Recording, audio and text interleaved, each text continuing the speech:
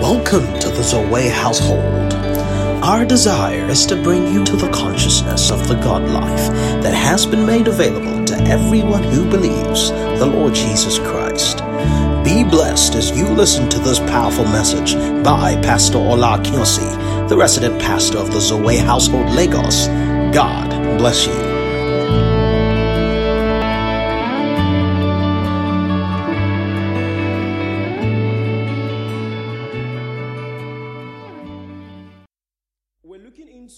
Rules of what? Bible interpretation, which is under Biblical Hermeneutics. Glory to God. And last week, there were two major things we noted. We noted that one, no scripture has two interpretation. We also noted that no scripture has personal revelation. We looked at 2 Peter chapter 1 verses 20, which clarified that no scripture has any personal interpretation. We also looked at 2 Corinthians 2 verse 15, which says, study to show yourself approved unto God, the workman that needed not to be ashamed, rightly dividing the word of truth. All right, and we said the word study there is what's the Greek word again? Spadazo. Yeah, and it means labor, to labor. All right. Spadazo, which means to labor. It means to labor earnestly. All right, so it made it clear to us that when it has to do with interpreting the Bible rightly, it requires labor. You can't always be quick in reading the Bible. If you're always quick, then problem. All right, there will be a lot of problems, on the long run, because you'll probably miss some basic principles. Because listen, it's not your letter. It's a letter that someone else wrote many years ago. So you're trying to carefully understand it. So it requires patience. All right, it requires time. It requires what they call labor.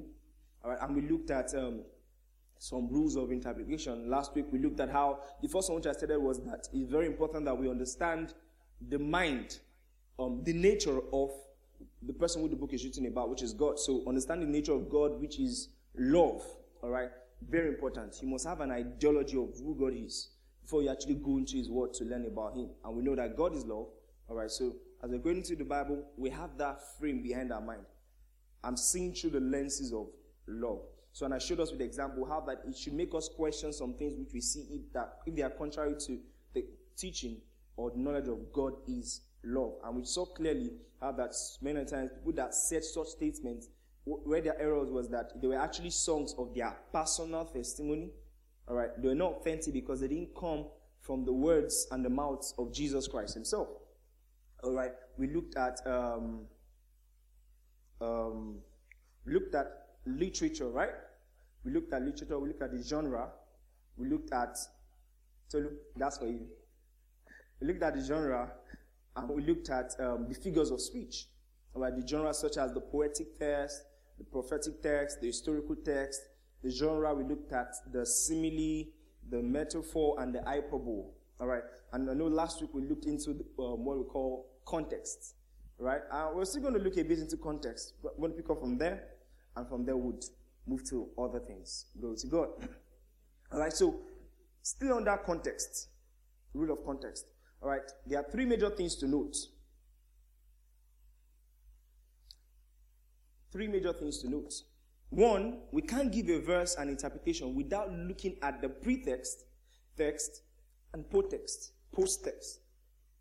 We can't give a verse an interpretation without looking at the pretext, text, and then the post-text. We looked at examples last week, and we're still going to look at one example today again as well. Second thing to note is that words individually can have different interpretation based on the context of the verse. For instance, I spoke about grace last week. There's the salvific grace and there's the grace of empowerment. All right? And there's also faith as well. We didn't talk about it last week. So, third thing to note is that epistles were not written in chapters. So, therefore, reading the whole book gives a better context than just studying one chapter. I know many of you have that ideology. Just read one chapter here, one chapter here. Okay, read it again. The epistles were not written in chapters, so therefore, reading the whole book gives a better context than just studying one chapter. So it means when you want to read the Bible in context, you can't read one chapter and you should be fine with it.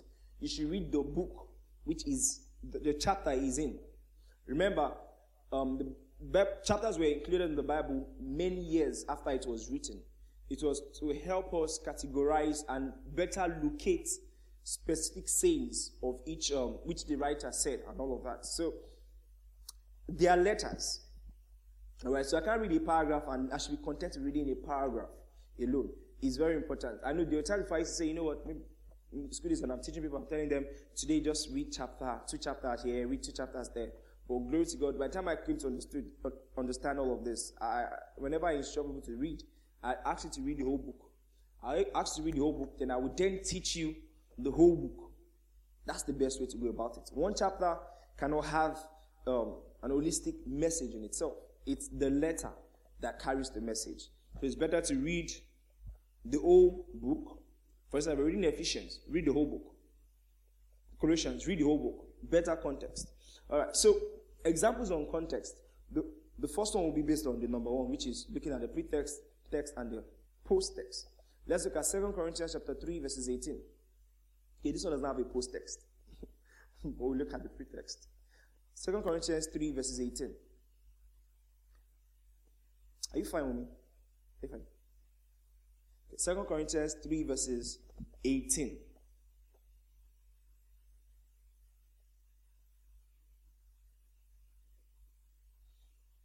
It says here, but we all, with open face, beholding as in a glass the glory of the Lord, are changed from what? Into the same image, from glory to glory, even as by the Spirit of the Lord. A popular teaching. We have been changed from glory to glory. Glory to God. Can I get an amen? You'll be changed from glory to glory.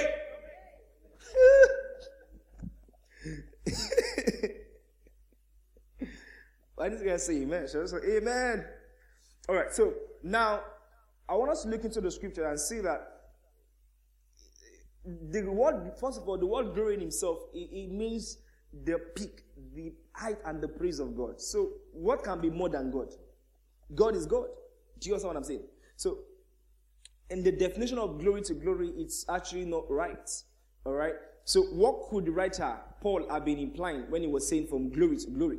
So we're going to look at the pretext, all right, to have an holistic view of what the writer meant by saying glory to glory. We're changing to the same image from glory to glory.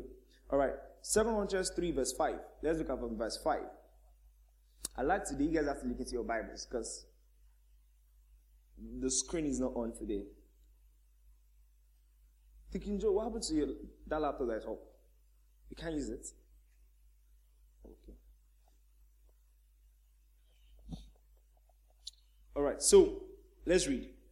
Not that we are sufficient of ourselves to think anything as of ourselves, but our sufficiency is of God. Verse 6 says, who also had made us able ministers of the New Testament, and not of the letters, but of the Spirit, for the letter killeth and the Spirit giveth life. Wait a minute. So here, Paul is saying he had made us able ministers of the New Testament. So what will come to the mind of many people at times could be, oh, New Testament, the Old and the New Testament. So God made him an able minister of the New Testament and not the Old. So let's make this clear. When this was written, there was nothing like the New Testament. What they had was the Bible, and the Bible only comprised of all we have in the Old Testament. Right? When you're talking about Old Testament, what you're talking about is covenants, the will, the old will, the new will. That's the generic meaning of Old Testament and the New Testament. So when it was saying here the Old Testament, it was talking about what? The old covenant, the old will of God, all right?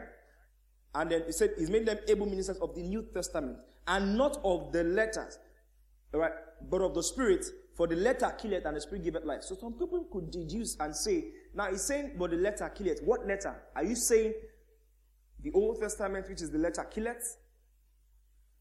That's what some people could imply. Oh, is that what actually kills? And I've had a lot of people teach it a lot. But we know the letter killeth now. If you evangelize a lot, you hear a lot of argument like that, but the letter killeth. What letter was he referring to here? The Bible? No.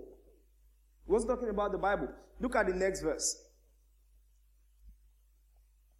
Or let me start from, but the Spirit, but for the letter killeth. Let's start from there. The verse says, for the letter killeth, but the spirit giveth life. Then it says, but if the ministration of death, written and engraving in stone. So he's saying here, the letter killeth, and it says there's something called the ministration of death, written and engraving in stone. What was written and engraven in stones in the Old Testament, in the Bible? The what? The 10 Commandments was written and engraven in what?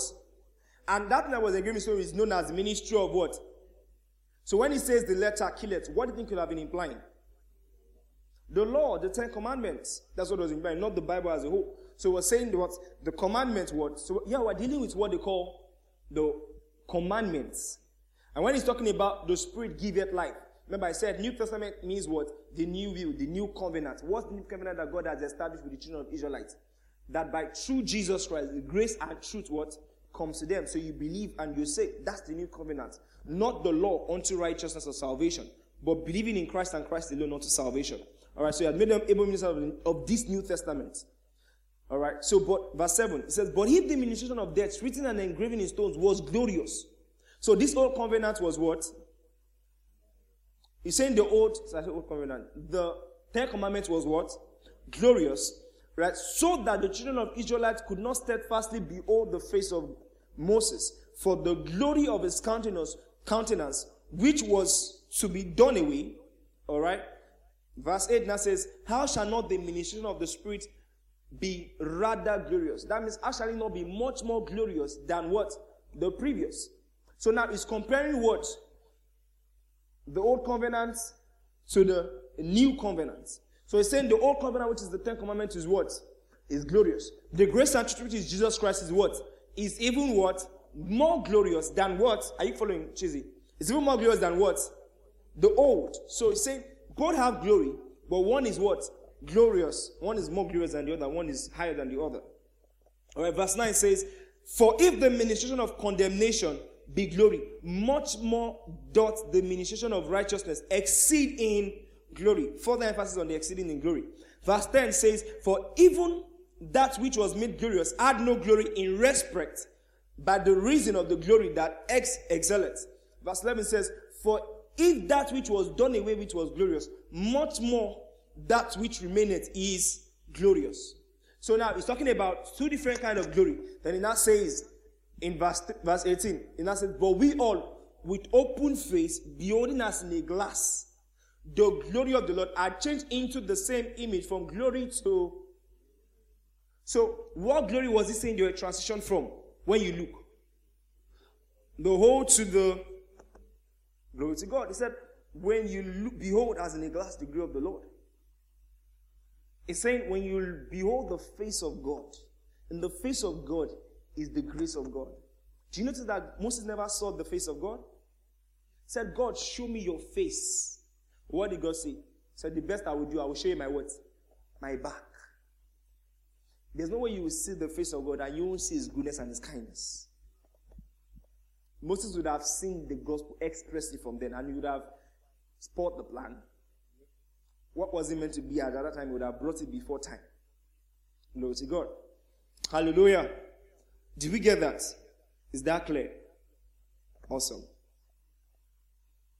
So context, when you look at the preceding verses, you have a clear understanding of what it meant in a particular verse. So, I'm not increasing in glory. That only happened once, when I received what? The glory of God. So, who are we? We are the glory of God. Ephesians chapter 1, I think that's verse 16. It says, I cease not to make mention of you in my prayer, that the God of our Lord Jesus Christ, the Father of glory, may give unto the spirit of wisdom and revelation in knowledge of him. So he said there, he said, the Father of glory. Who is the Father of glory? So what does that make us? Glory. So are we going from glory to glory? So we have received the fullness of this glory. So all that happens to the believer, we don't increase in glory, but we increase in knowledge of the glory we have received. Do you get what I'm saying? We don't increase in glory, we already have the glory of God. What we increase in is what? Is in the knowledge of the glory of God. That's what we increase in. Very important. The knowledge, it means, it's not that it wasn't there, that always been there, you just became more aware of it. Do you get what I'm saying? You just became more what? More aware of what has been in you, what has been deposited on the inside of you. Kapori kepele kapa. Give you and listen. For transformation comes, and your life will be changed, and you'll be made whole. Saith the Spirit of the Lord. Hallelujah. To save time, let me not say those things again, but we looked at the context of grace, good works. But there was one context we didn't look at. That's the one of the chapters. All right? We'll just look at one. All right? Reading the scriptures in context by, reading the whole book, which gives you a clear understanding. All right? For instance, let's look at Ephesians. So there's this thing. So for instance, in reading the letter, if I read the beginning and I don't read the end, I may not have an holistic view. So I need to read all through to really have understanding. And there's something you need to know. If you read Ephesians chapter 1 alone, you're wrong. If you read Ephesians chapter 2 alone, you are wrong. Shall I tell you why? When you look at Ephesians chapter 2 verse 1, it started in a very amazing way. It said here, Ephesians chapter 2 verses 1. It said, and you are the quickened. So, and you are the quickened who were dead in trespasses and sins. So it started chapter 2 with what? And. Do you start a statement with and? So if you said and, what's it implying? You had been speaking, you had been talking. Then he said, and that's a continuation of what you have said in what? Chapter 1. So, for instance, so it means chapter 1 is not complete without chapter 2. Chapter 2 is not complete without what? Chapter 1. Let's look at chapter 1. Chapter 1 is not complete without chapter 2. For instance, after he says that, let's start from verse 18. Ephesians chapter 1 verse 18. Let's start from there. When he says, the eyes of your understanding being enlightened, that you may know what is the hope of his calling, what is the riches of the glory of his inheritance in us, the saints. 19 says, and the exceeding greatness of his, and what is the exceeding greatness of his power to us who believe, what according to the working of his mighty power, what did he say next? Which he wrought in Christ, when he raised him from the dead, and set him at his right hand in heavenly places in Christ Jesus. All right, then let's not even get there yet. So let's stop there. So now he's describing what? A person who is who? Christ. But listen, if you stop in chapter 1, you will not get the holistic view of what he was saying there. So from there, it's talking about Christ being exalted far above what? Principalities and power. But when you get to chapter 2, what do you see? Starting from verse 4, it says, but God, who is rich in mercy, for his great love wherewith he loved us. He said, even when we're dead in sins, hath quickened us together what? With Christ, for by grace are you saved. Then now says something so amazing. In verse 6 or 7, that says, we were raised up together. Yeah? We were raised up together, made us sit together in heavenly places in Christ. So, chapter 1 tells us that what? Christ was highly exalted. Chapter 2 then tells us that what? We were exalted with who? With Christ. So when Christ was exalted, we were also what? Exalted. When Christ was seated on high, we were also what? Seated on high. So reading the chapter 1 and chapter 2 gives you what? An holistic view of the two. Do you get what I'm saying? It does. So when I say the other understanding being enlightened that you may know.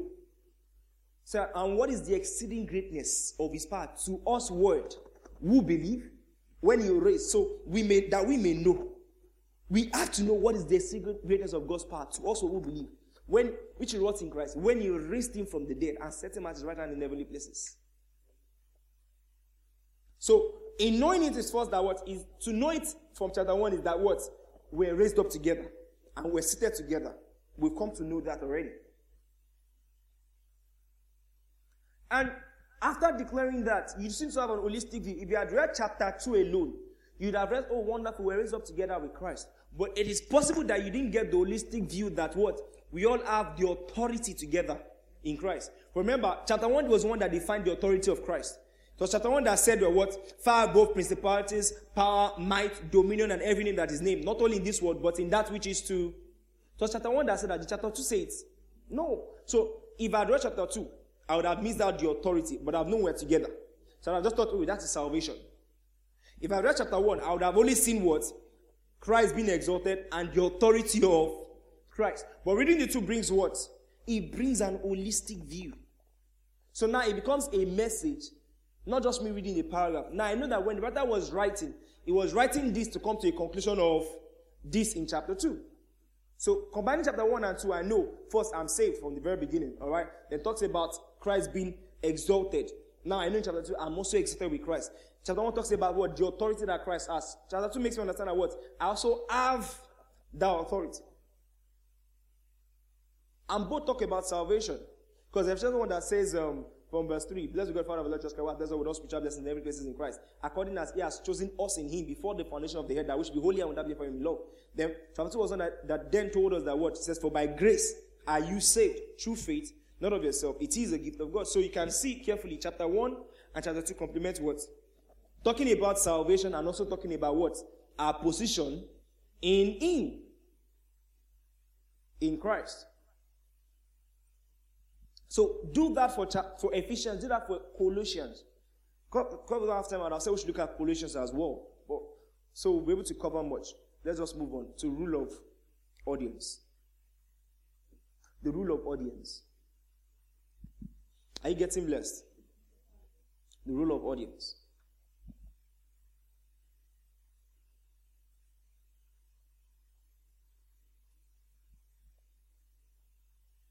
All right. So, notes. You may not like this statement, but I'll say it. Here it goes. The Bible was not written with you in mind. The Bible was not written with you in mind. It was written to a certain group of people in a particular region or individuals. However, we can learn from the books. That's why Romans chapter 15, verse 4 says, all that are written aforetime were written for our learning. It didn't say they were written to us. They're not written to us, but they're written what? For our learning, that we through patience and comfort of the scriptures might have hope. Not to us. They're written for. So, it means if I'm talking to Precious, there's way Precious and I communicate. And there's going to be a mode of language. But eventually, if somebody listens to a third party, the person might miss out on some things because of my mode of communication with what? Precious. With Precious. So it's very, very important. We need to understand that the Bible was initially written to a certain group of people, not to us. Even though it is for us. So that means they didn't use our language, they didn't use our idioms, they didn't use our, common ideologies of communications. They had their unique way of communication. So for instance, let's look at Romans chapter 1 verse 7. Romans chapter 1 verse 7. It says, to all that be... Okay, let me slow down so you get there. Just trying to make sure I finish on time. Romans chapter 1 verse 7. Are you there? Alright, so it says, to all that be in Rome, beloved of God, called to be saints, grace and peace from God our Father and the Lord Jesus Christ. So, are we clear on that? So, he said, to all that be in Rome, beloved of God, called to be... So, the book of Rome was written to who? To the saints in Rome. The book of Romans was written to who? The saints in Rome. So, it just makes sense when you're reading verse 16. This chapter, when it says that, what do you say again? I just need to remember the first word. Huh? Romans 1:16. Oh, yes. Sorry.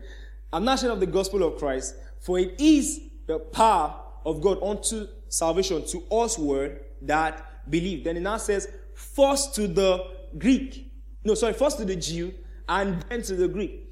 That statement does not make sense to me. It's so clear. You're saying the gospel is about God unto salvation towards them that believe. It now says, first to the Greek, to the Jew. Why am I saying Greek? To the Jew, and then to the Greek. Where's the Nigerian? Where's the African? He's lost. So I could say, when he was talking about the gospel there, he didn't have me in mind. He was really talking to... If I wanted to really interpret Bible in the way some people do, I would say the gospel is not for us. Are you a Greek? No. Are you a Jew? No, then this scripture is not for you. Don't misquote me. I saw one video, they misquoted the pastor recently. It wasn't funny. So yeah.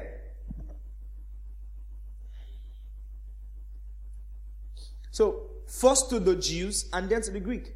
No Nigerian, no African, no American. Why? Verse 1 had made it clear. To the saints in Rome. So now in Rome, where are those that you find in Rome? You find the Jews and you find the Greeks. So he said the saints. So it means the saints that are Greeks are those that have converted to Christianity. So he was talking to them as a whole. Do you get what I'm saying? Yeah. So when he says that we know carefully, he didn't write that with us in mind. He wrote that to some specific people, but we can learn from. So now we don't just say to the Jews and Greek, we say to the Jews and then the Gentiles, which we know we are Gentiles. Gentiles, when you say you're a Gentile, means you don't belong to the tribe of Israel. Any stranger from the tribe of Israel is a Gentile. So yeah, wear the badge.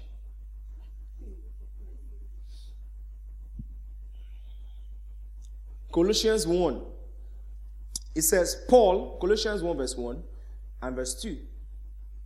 Paul, an apostle of Jesus Christ by the will of God, and Timotheus, our brother, 2, says, to the saints and faithful brethren in Christ, which are at Colossae, grace be unto you, and peace from God our Father and our Lord Jesus Christ. So we're speaking to these specific people. So if you're speaking to them, it means there are some common terminologies they used, and there are some things he was trying to correct in them, which is not applicable to us.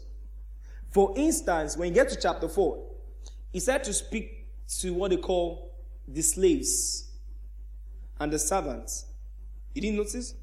Look at chapter 3, verse 22.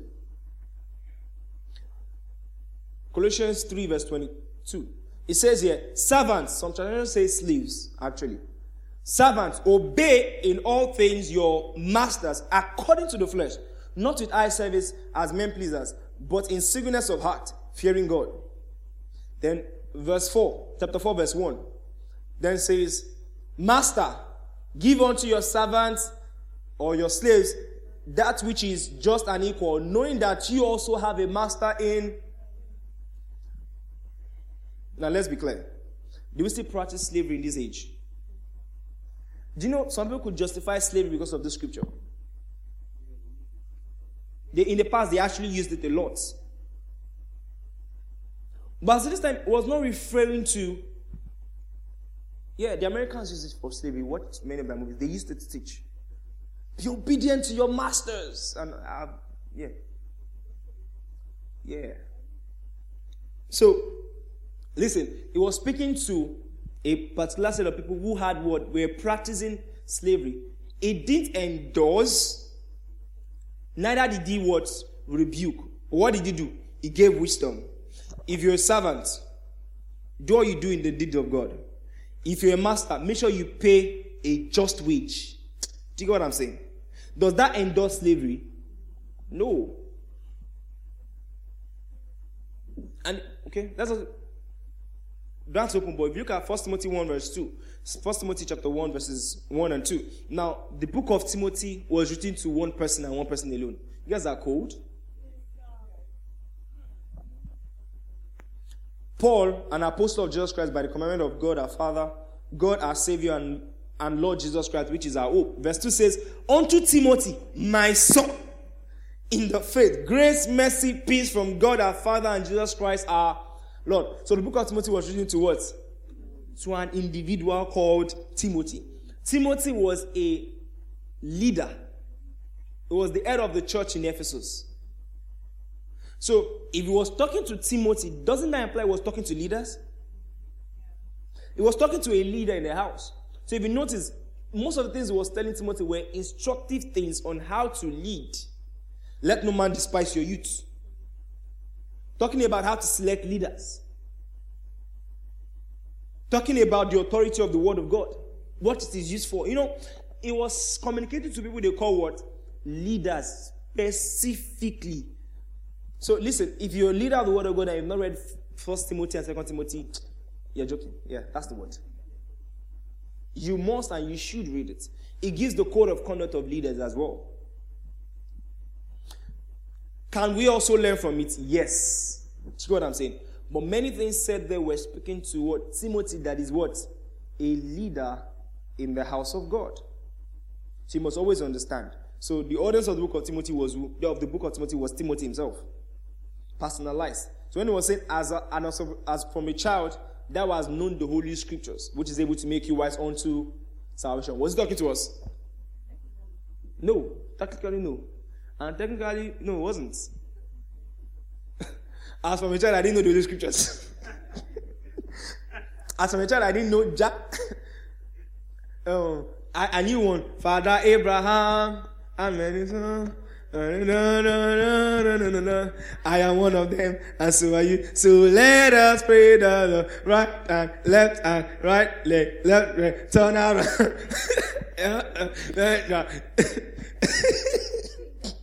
That's what I knew as a child.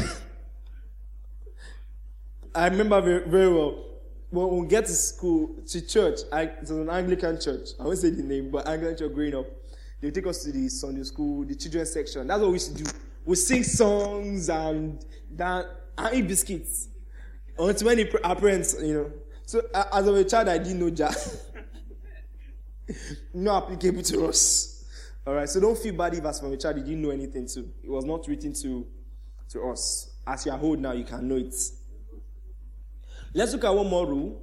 Is it? No. See about two more. Rule of multiple mention.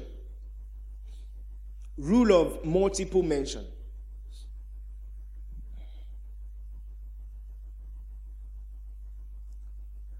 Lord said, end strife. Make sure you resolve with your parents. Make sure you resolve with people around you. End strife. End strife. Make sure there's no strife. Make sure you end it. Very important. That's a word of knowledge. So, work on that. Rules of multiple mention. All right. So, it is believed, it's a biblical rule, that before you can pass a doctrine in the Bible, it's safe that it must have appeared in 2 or 3 different places. Before you can approve it as a doctrine. Before you can uphold it as a truth of the Word of God. Very important. You must have seen it in what? 2 or 3 different places. If you have not, error. All right. So, 2 Corinthians 13 verse 1. And it says, 2 Corinthians 13 verse 1. It says, this is the 3rd time I am coming to you. In the mouth of 2 or 3 witnesses, every word be established. They're saying there must be 2 or 3 witnesses before a word is what? Established as a law, as a doctrine. The reason why we can oppose salvation through faith in Christ Jesus Christ is because what? We've seen it in different places in the Bible. The Old Testament professes about it. The New Testament, Jesus spoke about it. The apostles spoke about it. There were many witnesses across different speakers in the Bible. All right? Matthew 18 verse 16. He said, but if, Matthew 18 verse 16. Matthew 18 verse 16. He said, but if you will not hear thee, take with thee 1 or 2 more, that in the mouth of 2 or 3 witnesses, every word be established. So he's saying that there was a common tradition there. You needed at least 2 or 3 persons to bear witness to a thing before you can actually authenticate it. You get what I'm saying? That is applicable in the Bible as well. Before you can uphold a doctrine, you need what they call the law of multiple mention. It must be mentioned consistently. And to be safe, it is better to be mentioned by maybe one of the apostles, maybe by Jesus, and by the prophets. It's just so safe that at least one of the apostles talks about that doctrine, Jesus talked about it, and one of the prophets talked about it. Or the prophet talked about it, and the apostles talked about it. There should be at least 2 or 3 witnesses to it. Glory to God. And listen, this is one of the major reasons why there are many false doctrine in the body of Christ till today. No, not mentioning the name, but there's a denomination that we all know that till this very day, whenever they go to church, they wear they don't wear any shoes. And what's the basis of their revelation? God told Moses, remove your sandal, for what here is a what? It's an holy ground. And they have a legal ground. He said that this was what God said. Remove your... So, listen. You because God in a certain way doesn't mean that's the way of God. Do you get what I'm saying? Because God walked in a certain way doesn't mean that is the way of God. For instance, God told Moses, strike the rock. The second time God wanted water to come out from a rock, what did he tell him to do? Speak to the rock. But he used the what? The first way, which is what? Strike. If you say God never changes, you're wrong. The way is changed. The first thing, he told the person to do what? Strike the rock. Second time, what did he tell the person? Speak to the rock. Same rock, just what? Same water that was needed, right? The application was different. That was not the way of God. Do you get what I'm saying?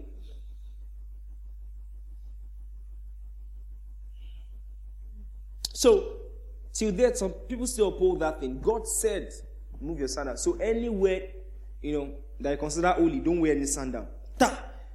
Let's move and debunk that. The holiness himself, was there ever a place Jesus Christ mentioned, remove your sandal? Did Jesus Christ walk into the temple barefoot? Sefi, tell them. Did Jesus Christ in his almightiness walk into the temple barefoot? Did he ever say his disciples should remove their sandals or shoes? It's true. He never said it. He didn't say it. If he had said it, that means that's the true doctrine. I should not be wearing this shoe while I'm here in church. But he didn't say it. He didn't approve it. He didn't deny it. Rather, he acted otherwise. He wore shoes, he wore sandals.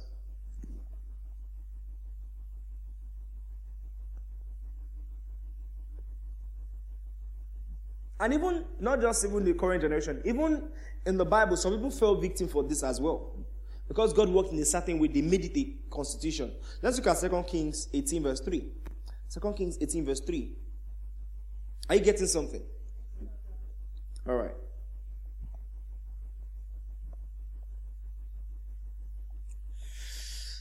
We're healing the sick and we're raising the dead everywhere we go. Everywhere we go. By the Spirit of God, dead bones are rising back up. Everywhere we go. Everywhere we go. This is the move. Okay, teaching. All right. So 2 Kings 18 verse 3. And where's Jerry? Let him come and sit here. I need to see his face. Yes. Every time you just see Jerry, that goes somewhere. His heart is far from the word of God. He's a clique. Where's Peter Joe? Oh. Executive officer. Where's Peter Joe? Come on, your seat is in front. Two of you. Quick. Thank you. 2 Kings 18 verse 3. Are we there? It says, and he did that which was right in the sight of... He was a king. 2 Kings 18 verse 3. And he did that which was right in the sight of the Lord, according to all that David his father did. Verse 4 says, and he removed the high places, and he brake the images, and cut down the groves, and break in pieces the brazen serpent that Moses had made. For unto those days the children of Israel did burn incense to it, and called it Neustad. Listen, you know what they're talking about here? The time when the children of God rebelled, and God sent serpents, or which it was said God sent serpents, right? And that's why I said, can't see that, but I said it is said that God sent. So, right? God didn't. But I can't teach it today, so let's just leave it there. There were serpents. Where's Peter Joe? Okay. All right. I said front, not back. So, front, not back. See here. Thank you. So,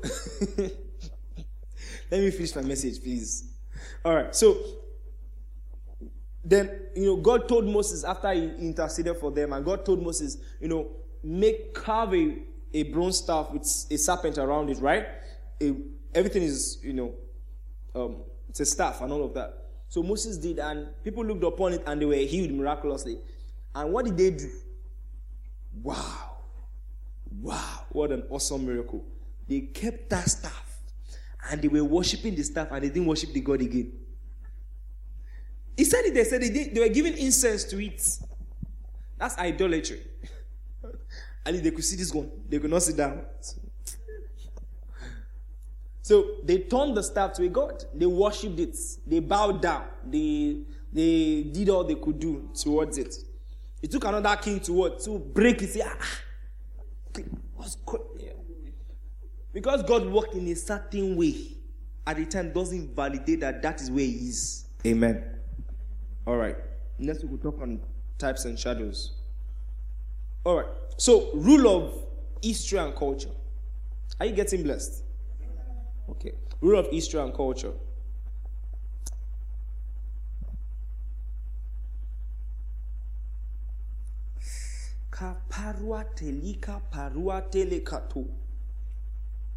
All right.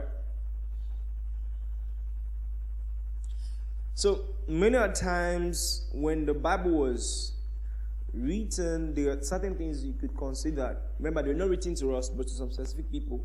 So it means there were common terminologies that were used in those days that we can't use in this age.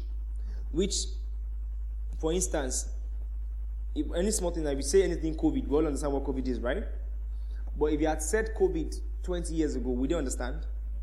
Probably, even the next generation, when you mention COVID, they won't understand. For instance, sometimes when our parents are talking about the Cold War, the Civil War that happened in time past, many times we are still very reserved there because we don't know much about it. There are common things that they will say, but which we don't relate to because we're not there. So for us to understand their word means we have to know what happened in their time, in that particular time in history. So let's look at what 2 Corinthians chapter 12, verse 7. 2 Corinthians 12, verse 7. So Paul said something here. 2 Corinthians 12, verse 7 to verse 10. So, are we there?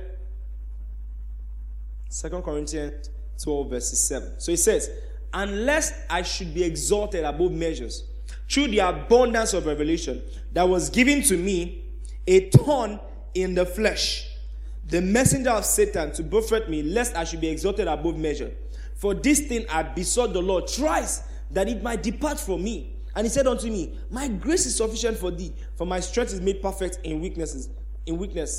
Most gladly, therefore, will I rather glory in my infirmities, that the power of Christ may rest upon me. Verse 10 says, therefore I take pleasure in infirmities, in reproaches, in necessities, in persecution, in distress, for Christ's sake.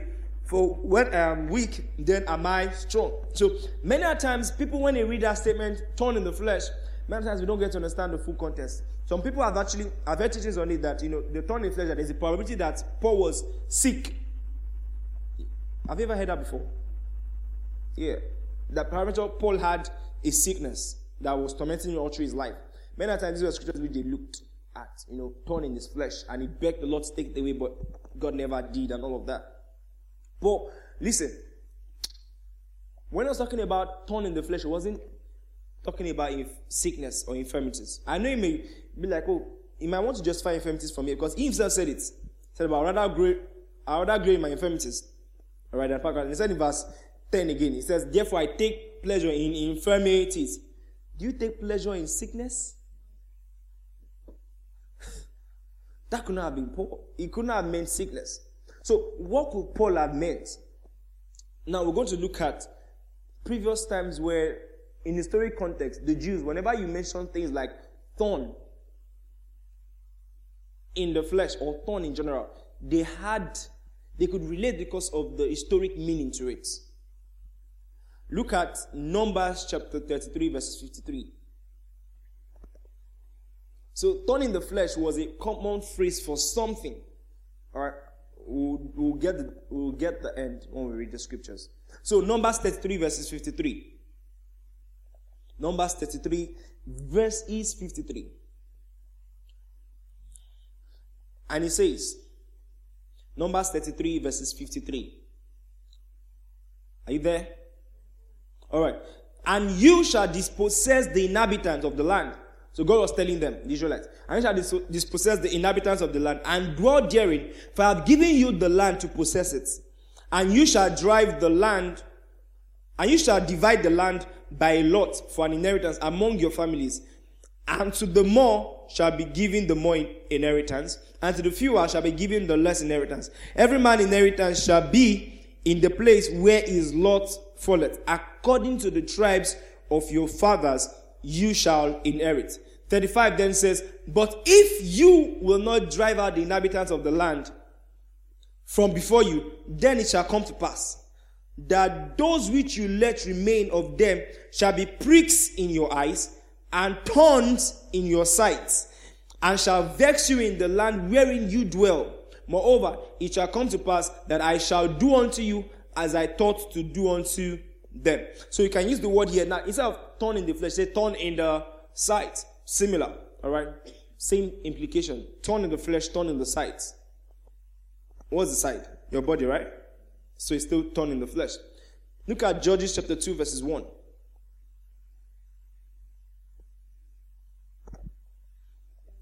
Judges 2 verses 1 to 3.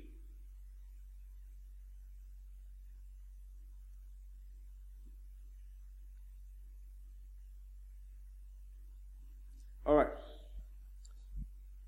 And it says, and the angel of the Lord came up from Gilgal to Bochim and said, I made you go up out of Egypt, and I brought you into the land which I swear unto your fathers. And I said, I would never break my covenant with you. Verse 2 then says, and you shall make no leagues with the inhabitants of this land. You shall throw down their altars, but you have not obeyed my voice. Why have you done this?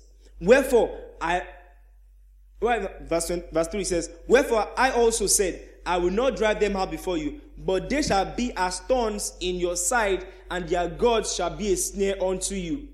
So God gave them a warning at first. They didn't obey, and what did he say again? Implication.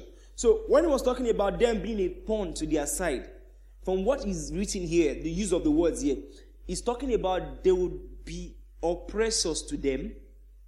That was the message he was communicating to them. They would oppress them, they would persecute them, they will give them troubles in their land.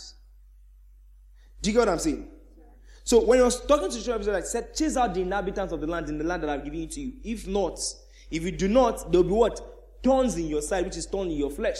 That means they will cause you trouble, they will oppress you, they will persecute you.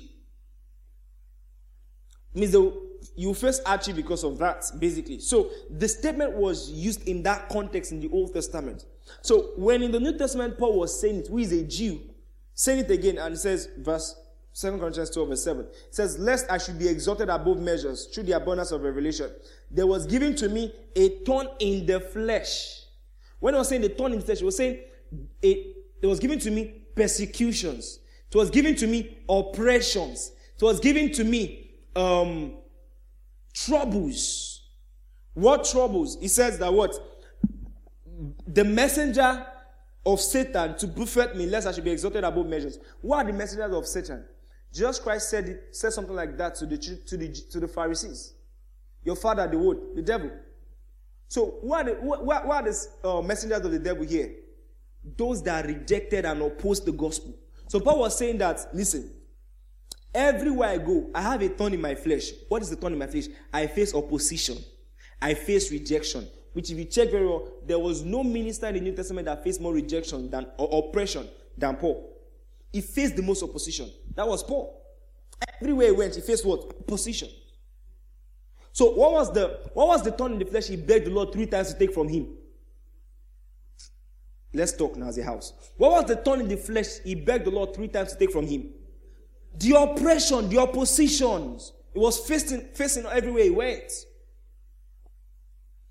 Is that clear? So it was not talking about a sickness. It was not a literal sickness. It was not an infirmity. No, it was talking about God, take away the opposition. It's too much. But what did God tell him? He said, my grace is sufficient for you. That's what God told him.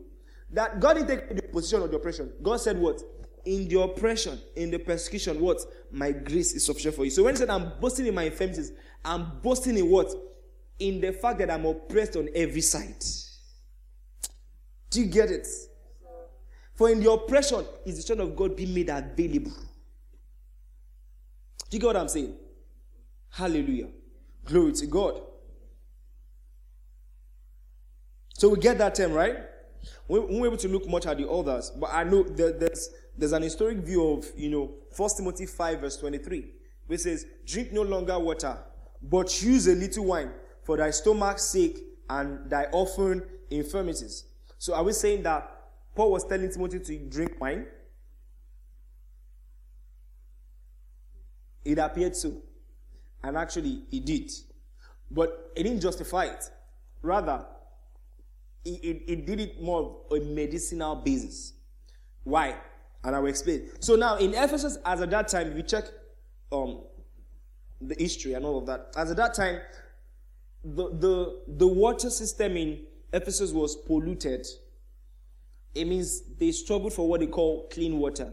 So Paul was saying that, all this again. He said, drink no longer water. It means this guy, Timothy, was so strict on drinking only water, and the waters were polluted. And because of that, he says, peradventure, this is what is actually causing your stomach troubles, because he was taking what? Infected waters. And then it is believed that when alcohol, when being fermented, it kills what? The bacteria, the germs, which could cause troubles. All right? And he said a little. So it means he was even telling him to dilute the wine and take it as a what? As a medicine, not as a drug. So, and even in these present days, we have drugs that if they've been abused, you can become what? Yeah, now, at least I know of one, codeine. I've heard of it, yeah. It's a normal drug, but if you take it in excess, what happens? So in that, what did he say? What did he say? AUI. UI. Nice. So do you get what I'm saying? So Timothy was having a stomach trouble. He didn't endorse it, but he just said, take medicine. It was not trying to say take wine that is good for you. It was saying that we should what? Take medicine for your infirmities. So you need to understand the historic view as well. It was not endorsing wine. Rather, in every other place, it's what? He said contrary to wine. Do not be drunk with wine, but be filled with the... He said, instead of taking wine, be filled with the Spirit. Let's look at one. 2 Corinthians 13 verse 11. You love this one. You love this one. 2 Corinthians 13 verse 11.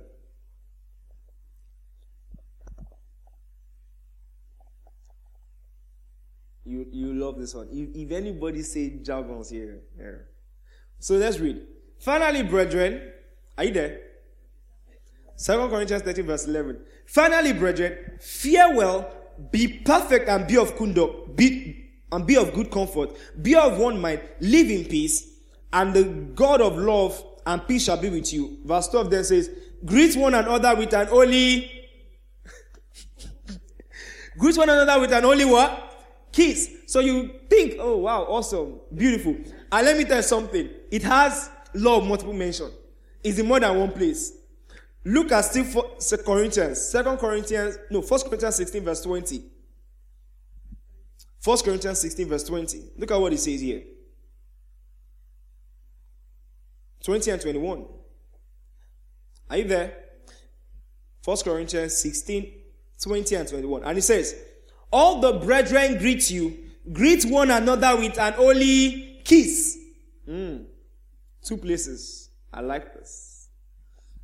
The citation of me and Paul with my own hand. So he said, I wrote this. I said this. Greet one another with an holy what? Kiss. Look at that one. Romans 16 verse 16.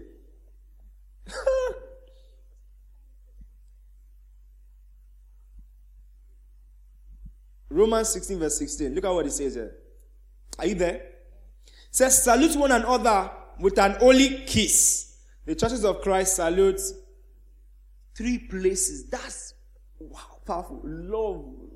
Not mentioned. That's a doctrine. But listen, don't try it here. Only what? If it's only, let's just be like, anything that says that, trouble. So now listen, in the historic view then, the people I was talking to, there's the custom of what they call the holy kiss, and people still practice it till these days. Is when you approach a person and you give them a peck on the left, or on the right, or even on their hand. It's a custom and it's a tradition which they upheld there. That was their custom. For instance, it's like let's say the Bible was written by, or Paul was a Yoruba man, how do you think he would have told us to greet? Make sure you prostrate and tell them, well done. Do you know what I'm saying? That was their culture. That was their custom in those times. So it was not an endorsing case, but that was the mode of communication to the people who, that was their custom. Do you get what I'm saying? So don't take their custom as our custom. There's no holy kiss anywhere here. It's what? If you want holy kiss, go and marry.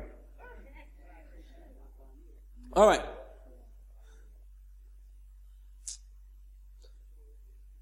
Okay,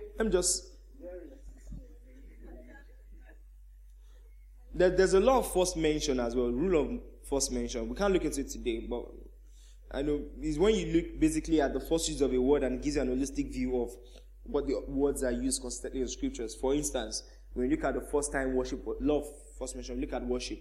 You ought to better understand what worship is. When you look at the law of first mention of how it was used and how that when God said Abraham should worship, it had nothing to do with songs. So it gives you an holistic view of worship is not just songs. Worship has to do with what? A sacrifice. You know, you can use it to understand what they call first mention of sin, first mention of marriage, first mention of serpents, and like that. All right? So, finally, things to note. Reminder on things to note. Reminder on things to note as I wrap up. God's word cannot have more than one interpretation. There's nothing like personal revelation of the scriptures. Then, to note further, even though there's only one interpretation, the explanation can be different. Same thing. God's word cannot have more than one interpretation. There's nothing like personal revelation of the scriptures. Slow down, okay. Sorry. Because I said it before, so I thought there was no need again. God's word cannot have more than one interpretation. 2, there is nothing like personal revelation of the scriptures. Then 3, even though there's one interpretation, the explanations can be different. So even though there's one interpretation of the scriptures, I can explain it, people can explain it in different ways, but the message should remain the same. Alright? We can't all teach the same way, but the message should be the same. Alright? Then also, we can use scriptures for analogies. For instance, I know the story of the prodigal son. It's a parable on salvation. However, I could just make an analogy, in my teaching about peradventure, the love of God, no matter how far gone you are, when God sights you from afar, He just wants to embrace you rather than look at your faults. It's still allowed as long as it's in context. All right, and you're able to define that that's not the original interpretation. So, lastly, second to last, the end of interpretation of the scriptures is application. The end of interpretation of the scriptures is the application. You interpret the scriptures so that you can apply the scriptures.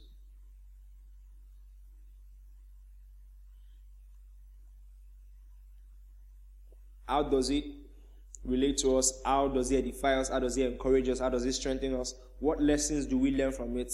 What are the experiences to avoid and things to imitate? We look at all of these things. Then lastly,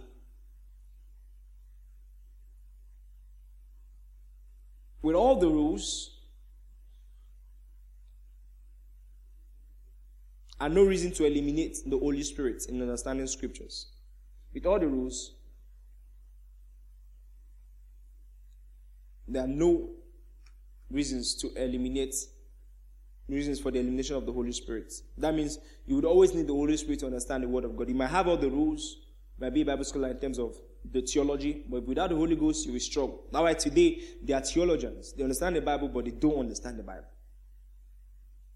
Alright? John 14:26. But the Comforter, which is the Holy Spirit, whom the Father will send in my name, He shall teach you all things and bring all things to your remembrance, whatsoever I have said unto you.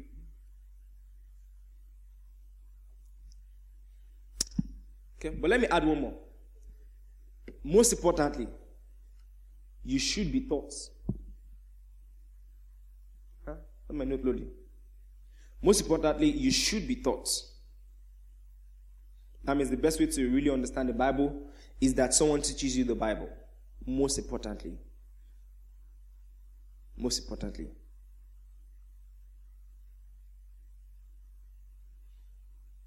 Because when Jesus Christ, even the disciples, he taught the disciples for 40 days. He didn't say go and read the Bible alone. And it even helped them. When he left, before he left in John 2, he was talking about the fact that, in 3 days he would destroy the temple.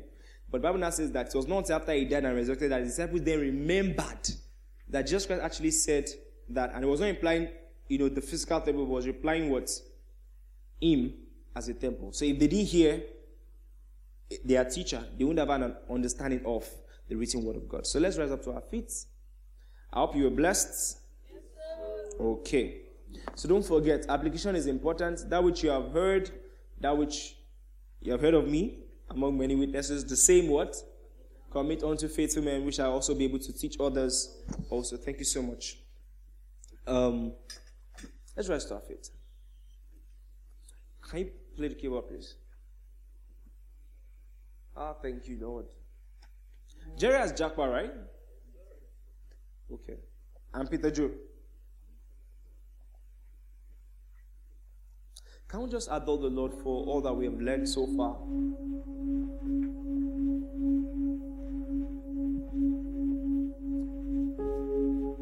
If you think you've not understood fully, go over the notes, listen to this message over and over again till you have an holistic view. You have an adequate understanding of all that has been said. And even if you understand, go over it again.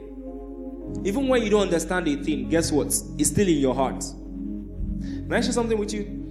Many times, I once read the parable of Jesus and I understood something.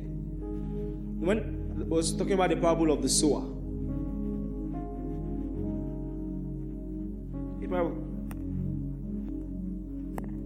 When he was explaining, and he said the ones that fell by the roadside or in the thorns, he said, no, by the roadside, he said something about they being as those that they heard the word of God, but they didn't understand. Then the wicked one came and took it. So he said they heard the word, they didn't understand, but it didn't mean the word was not in them. The word was in them, they just didn't understand. Then the wicked one came and took it. Many times the word, even when you don't understand, is in your heart. It's there. You just need to what?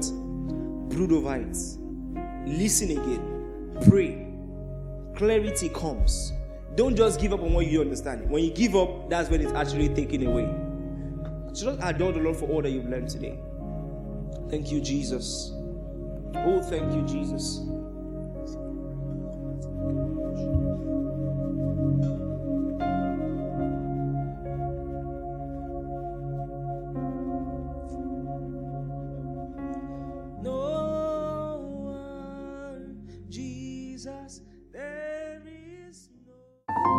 Thank you for listening. We know you have been equipped, changed, and transformed by the Word.